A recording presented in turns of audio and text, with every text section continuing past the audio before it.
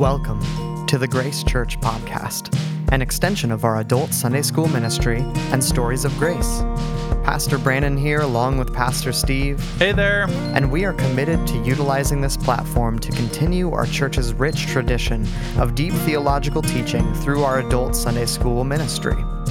Though this unique season of following Jesus has not been without its share of challenges, we hope that you will tune in weekly to dive deeper into the scriptures as we hear from the vast array of teachers that we are blessed to call family here at Grace Church.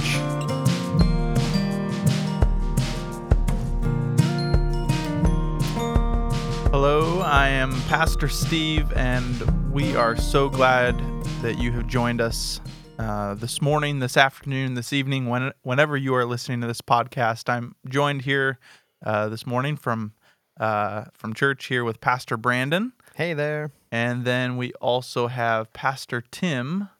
Hi. Who is our associate pastor of missions and people care.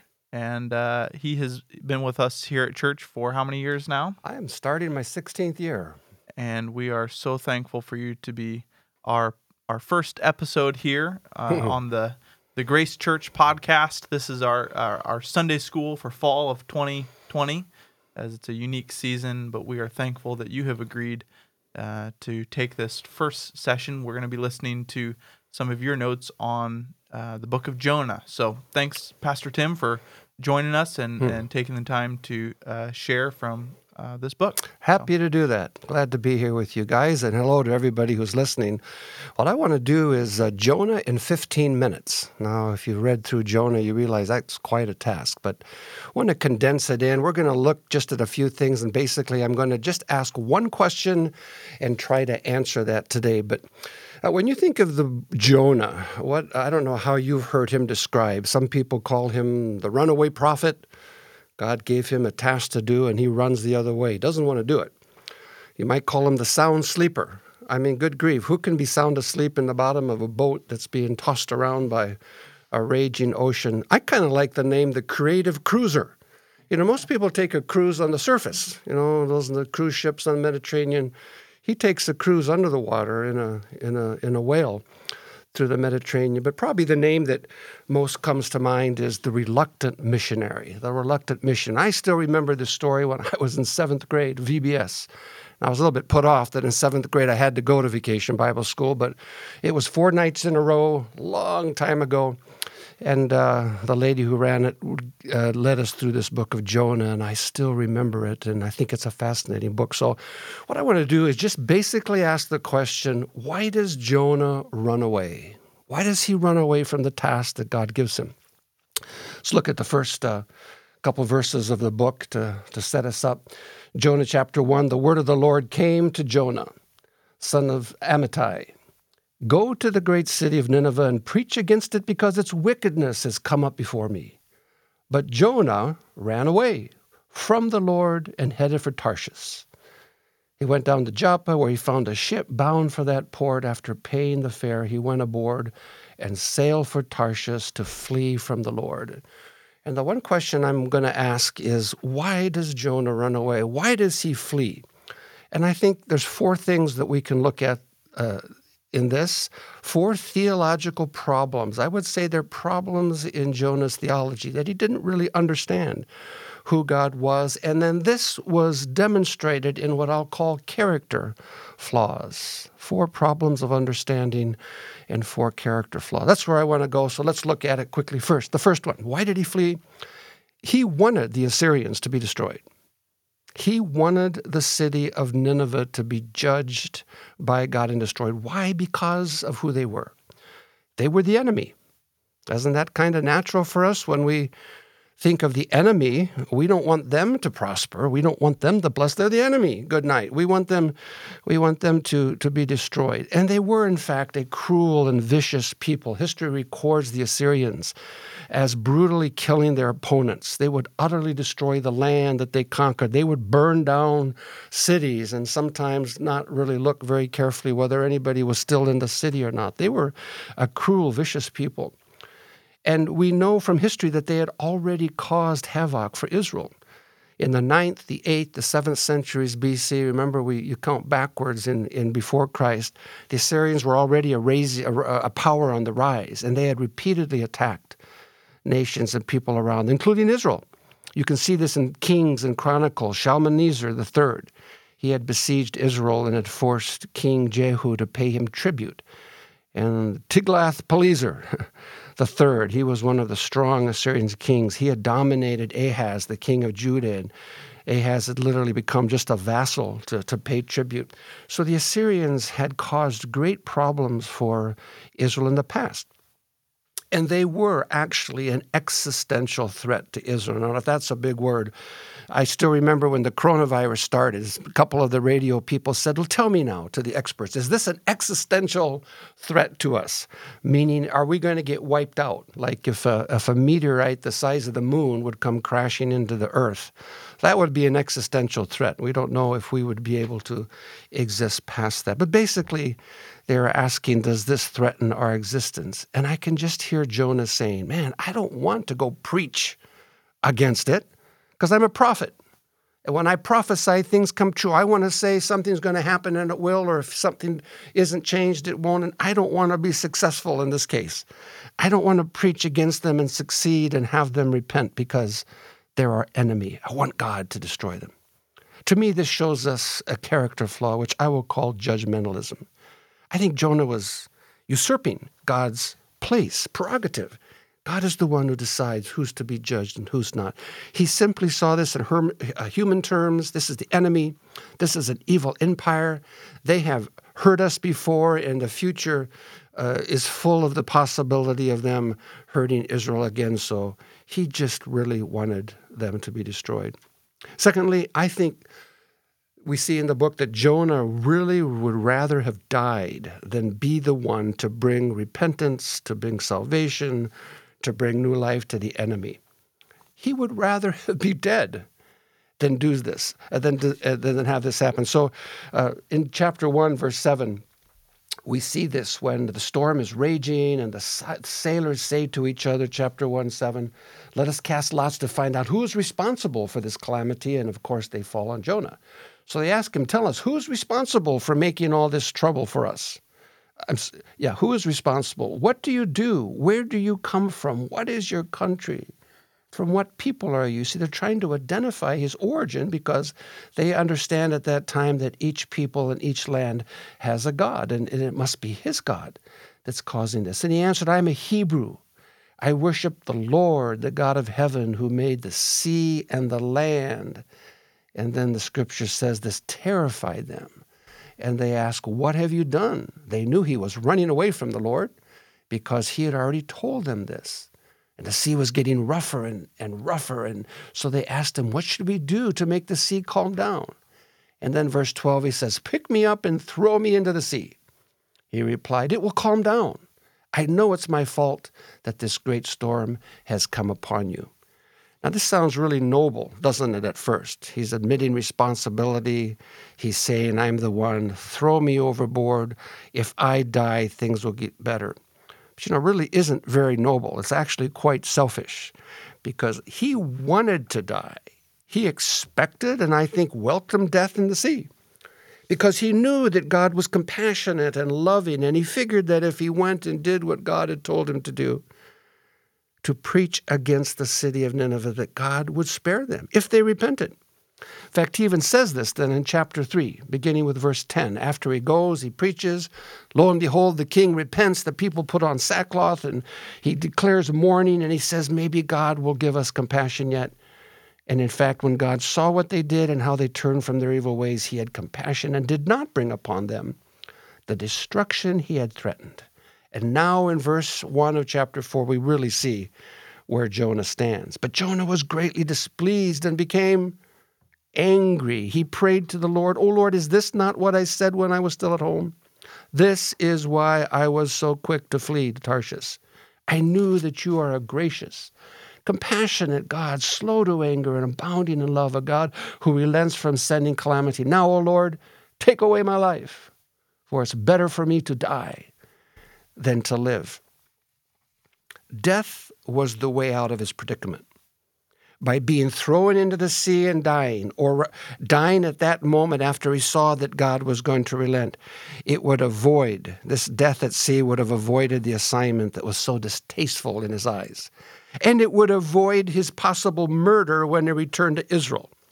Just think about this. Can you imagine going back to Israel after this and giving his quarterly report to the king of Jerusalem? "Oh, king, may you live forever. It's been a good quarter. Remember the drought? I prayed and said it would rain, and sure enough, October 21st, it rained, and the crops grew and the cattle were fattened. And yes, I talked to the husbands of Israel. They've been mistreating their wives, spending too much time with football and fishing, and I drew their hearts back to loving their wives, and marriages in Israel are doing much better because of my ministry. And oh, I had a great evangelism campaign in Syria. They repented and they turned. God has blessed them. They're flourishing, and they'll be around for another 100 years. Imagine that report to the king.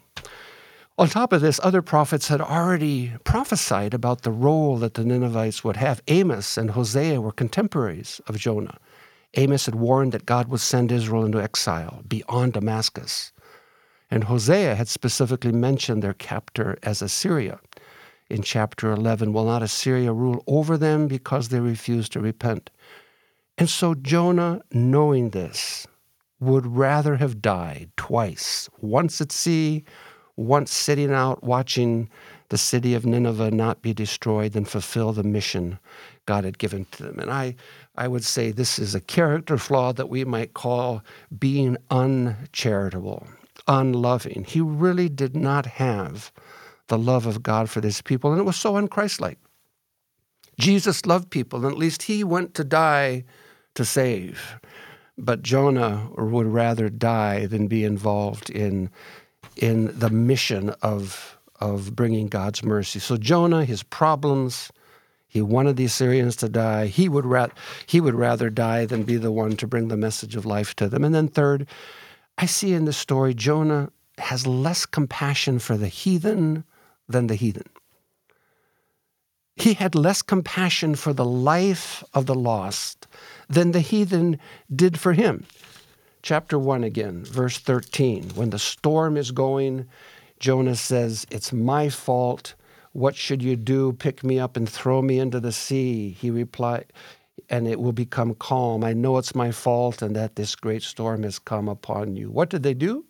Verse 13, instead, no, they didn't want to do that. The men did their best to row back to land.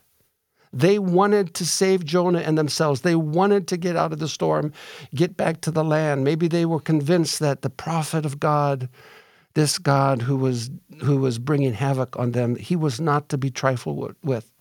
They didn't want to do it, but they could not, for the sea grew even wilder.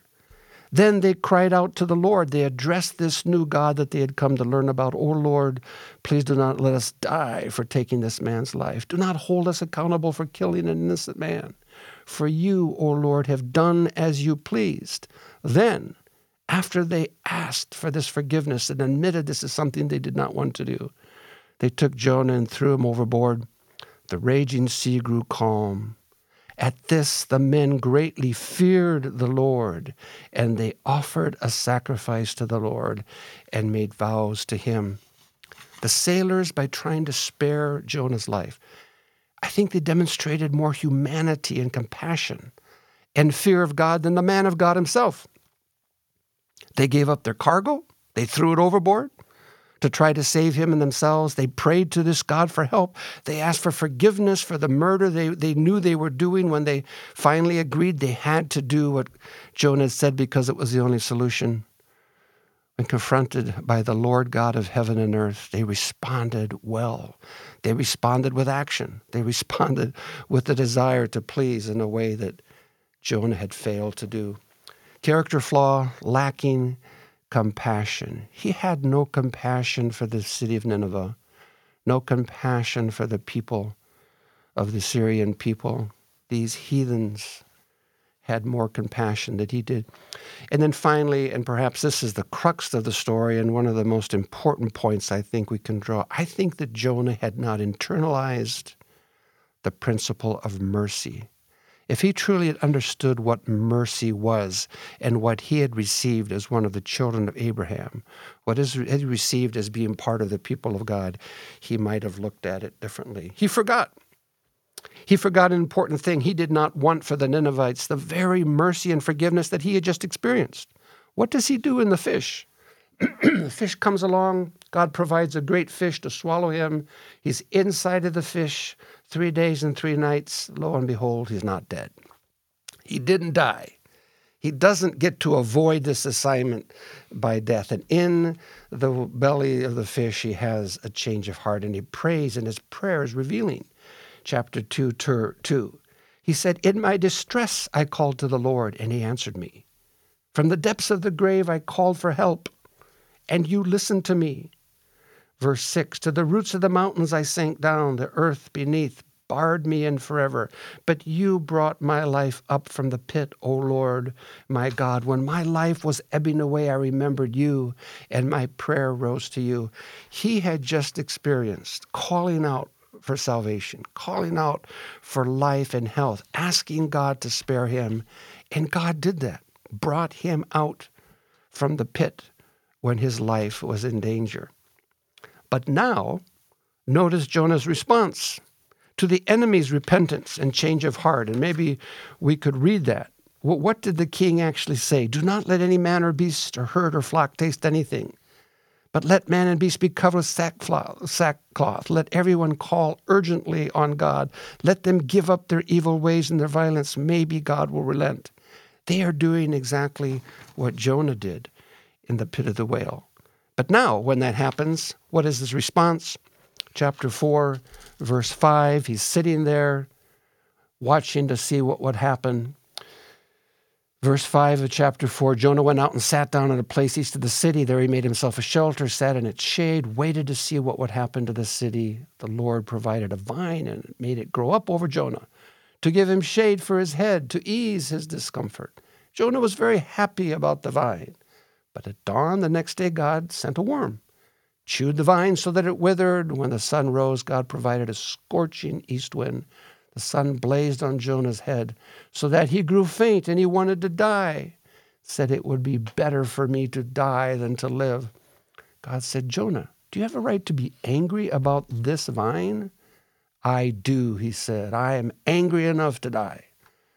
The Lord said, "You have been concerned about this vine, though you did not tend it. You did not make it grow. It sprang up overnight, died overnight. But Nineveh has more than 120,000 people who cannot tell their right hand from their left, and many cattle as well. Should I not be concerned about the great city?" It's such a great example of the contrast between God's heart and Jonah's heart.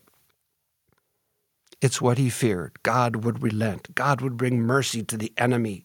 He would not bring destruction to this nation that threatened Israel.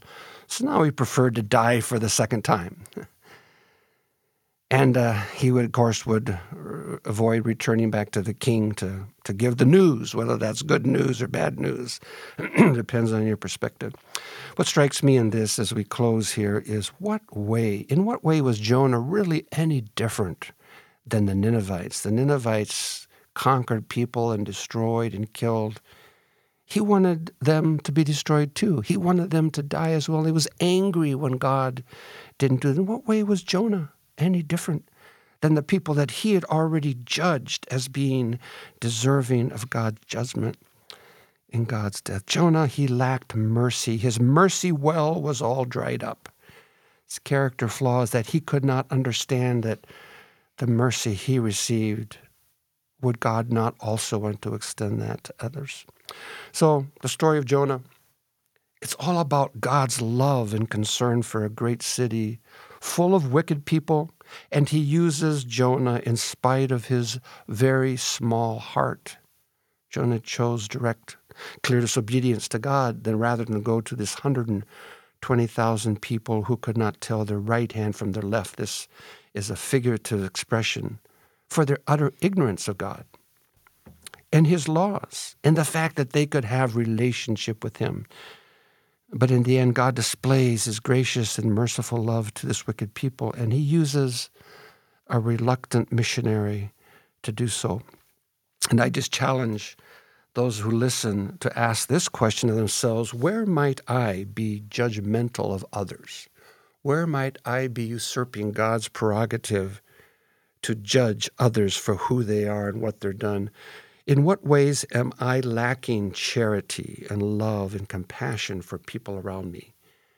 And am I truly demonstrating and wishing for mercy for others in a way that I have received mercy, that I have experienced?